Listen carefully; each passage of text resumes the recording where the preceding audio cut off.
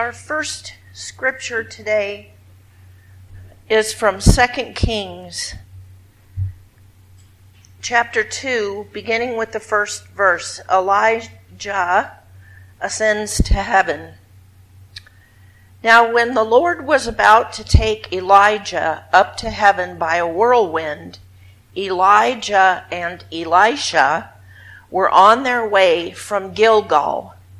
Elijah said to Elisha, "Stay here, for the Lord has sent me as far as Bethel." But Elisha said, "As the Lord lives, and as you yourself live, I will not leave you." So they went down to Bethel. The company of prophets who were in Bethel came out to Elisha and said to him, "Do you know that today the Lord will take your master away from you?" And he said, "Yes, I know. Keep silent." Elijah said to him, "Elisha, stay here, for the Lord has sent me to Jericho." But he said, "As the Lord lives, and as you yourself live, I will not leave you." So they came to Jericho. The company of prophets who were at Jericho drew near to Elisha and said to him, "Do you not know that today the Lord will take your master away from you?" And he answered, "Yes, I know. Be silent." Then Elijah said to him, "Stay here, for the Lord has sent me to the Jordan."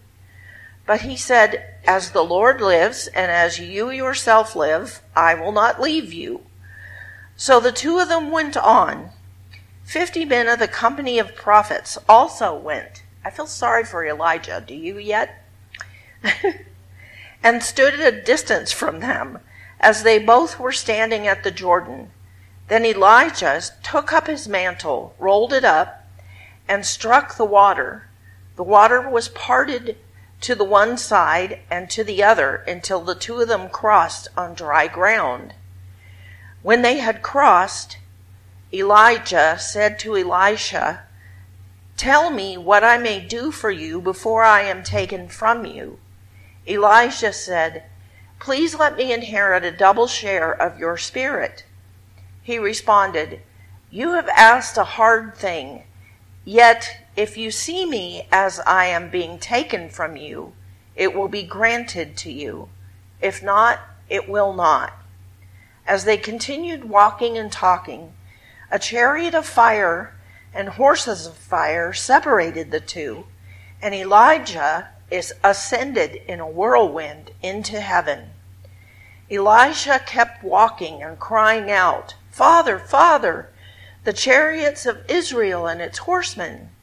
But when he could no longer see him, he grasped his own clothes and tore them in two pieces. He picked up the mantle of Elijah that had fallen from him and went back and stood on the bank of the Jordan. He took the mantle of Elijah that had fallen from him and struck the water, saying, "Where is the Lord, the God of Elijah?" When he had struck the water was parted to the one side and to the other, and Elijah went over. Here ends the reading from the Old Testament. And the psalm for today is Psalm 50, verses 1 through 6, the acceptable sacrifice. The mighty one, God the Lord, speaks and summons the earth from the rising of the sun to its setting. Out of Zion, the perfection of beauty, God shines forth. Our God comes and does not keep silence. Before him is a devouring fire and a mighty tempest all around him. He calls to the heavens above and to the earth that he may judge his people. Gather to me, my faithful ones, who made a covenant with me by sacrifice. The earths declare his righteousness, for God himself is judge. Here ends the psalm. And from 2 Corinthians, treasures in clay jars, chapter 4, beginning with the 3rd verse. Paul is talking about the ministry of the new covenant and now our treasure. He says, even if our gospel is veiled, it is veiled to those who are perishing. In their case, the God of this world has blinded the minds of the unbelievers to keep them from seeing the light of the gospel of the glory of Christ, who is the image of God. For we do not proclaim ourselves, we proclaim Jesus Christ as Lord, and ourselves as your slaves for Jesus' sake. For it is God who said, let light shine out of darkness, who has shone in our hearts to give the light of the knowledge of the glory of God in the face of Jesus Christ. And the gospel story. The Transfiguration, chapter 9 of the Gospel of Mark, beginning with the second verse. 6 days after preaching in Caesarea Philippi, Jesus took with him Peter, James, and John and led them up a high mountain apart by themselves. And he was transfigured before them, and his clothes became dazzling white, such as no one on earth could bleach them. And there appeared to them Elijah with Moses, who were talking with Jesus. Then Peter said to Jesus, Rabbi, it is good for us to be here. Let us make 3 dwellings, one for you, one for Moses, and one for Elijah. He did not know what to say, for they were terrified. Then a cloud overshadowed them, and from the cloud there came a voice. This is my son, the beloved. Listen to him. Suddenly, when they looked around, they saw no one with them anymore, but only Jesus. As they were coming down the mountain, he ordered them to tell no one about what they had seen until after the Son of Man had risen from the dead. Here ends the gospel. Will you pray with me? Dear God, meet us where we are, and may the words of my mouth and the meditations of our hearts be acceptable in your sight, our Creator, our Redeemer, our Sustainer. Amen. When I was growing up, I was often in trouble for talking too much. My report cards would say I was a good student if I just wouldn't talk so much. Apparently, I process everything out loud. It's just the way I am. I call Lois or I text Lois or other people, my kids. I worry them to death. And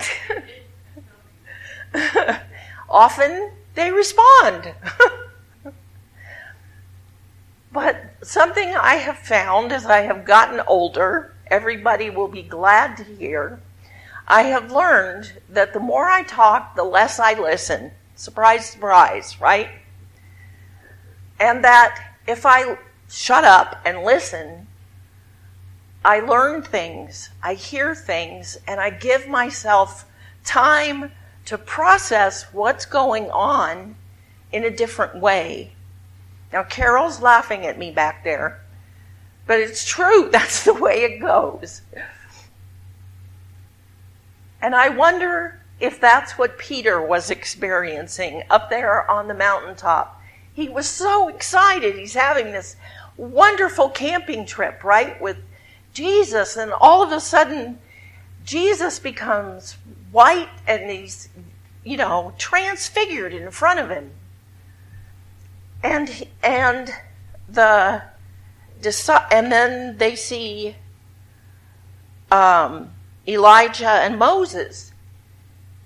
People, Peter and James and John and anybody else in those days had read about in the scrolls, had heard about in the temple, in their teachings. I wonder, can you imagine? It'd be like seeing the people that you always wanted to see. So Peter, of course, says, let's build tents and stay here. And then God speaks.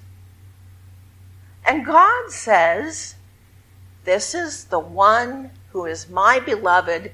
Listen to him. Novel idea, right? Stop talking. Stop with your mountaintop experience and listen to Jesus. And to me, that, I think, is the part that's easily missed about this story. Because we can talk all day about mountaintop experiences that we've had that we want to preserve somehow, right? Never losing them, hanging on to all of what they were to us. The last time I was with my grandchildren, I had a couple hours alone with Clover.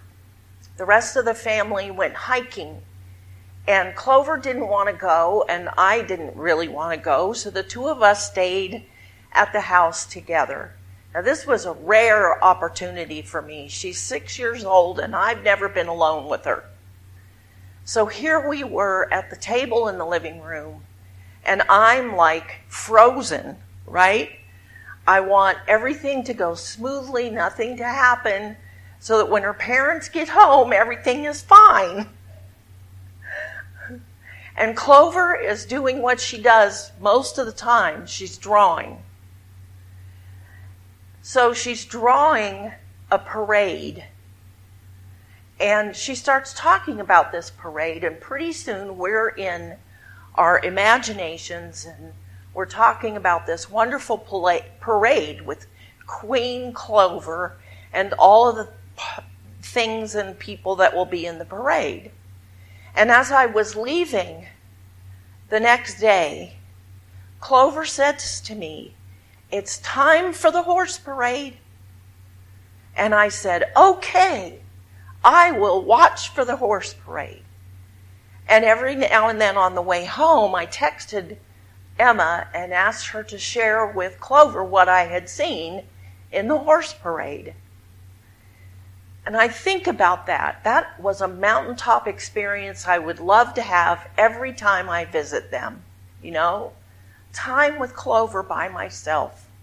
Time where she's not telling me I'm too crinkly and that she just wants to enjoy my company and I want to enjoy hers. It was precious. And then I think about this story and I think about what Clover said as I was leaving. She basically said, "Listen to me. There's going to be another parade. Don't lose your imagination," right? So I was able to carry that moment along and keep enjoying it. And here on this mountaintop in the Gospel of Mark, we hear God saying to Peter, James, and John, hang on a minute. Listen to Jesus. Don't get caught up in your moment. You might miss something, right? What would you have missed if you hadn't taken the time to pause from your mountaintop experience to think about it or to pray about it, to listen for what God is speaking to you about? We find ourselves today right on the edge of Lent. Wednesday is Ash Wednesday. And yes, it's also Valentine's Day. So after church, you're welcome to come up and I will put the sign of the cross in ashes on your forehead, and I will invite you to take a token from this chalice for your journey during Lent. Our last song today. We're going to sing the Alleluias. And some of you have a little piece of paper that says Alleluia. During Lent, we don't say the word Alleluia. It's something we bury or put away to mark the season, to hold Lent special and sacred.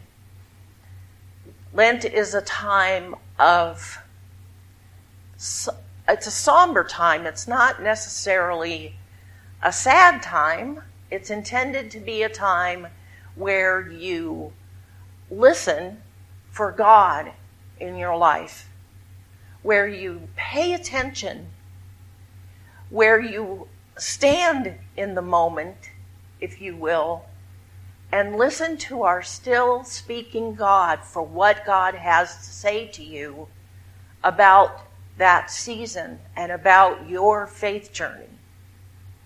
It's not necessarily in our tradition about letting go of sin. It's about letting go of what separates you from God. Sin certainly separates us from God. And God waits to hold us, to take us back in. So during Lent, we'll bury the Alleluias. We'll remember who and whose we are. And we'll remember that God loves us. These are little hearts. Little, you probably can't see them because they're so little. But I invite you to hang on to this during Lent as you journey to, and we'll journey together to Holy Week and Easter.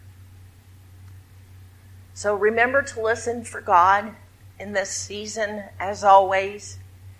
Maybe listen a little harder. We think about giving something up or taking something on during Lent, and I just invite you to maybe focus on paying more attention and listening for Jesus' voice in your life. Amen.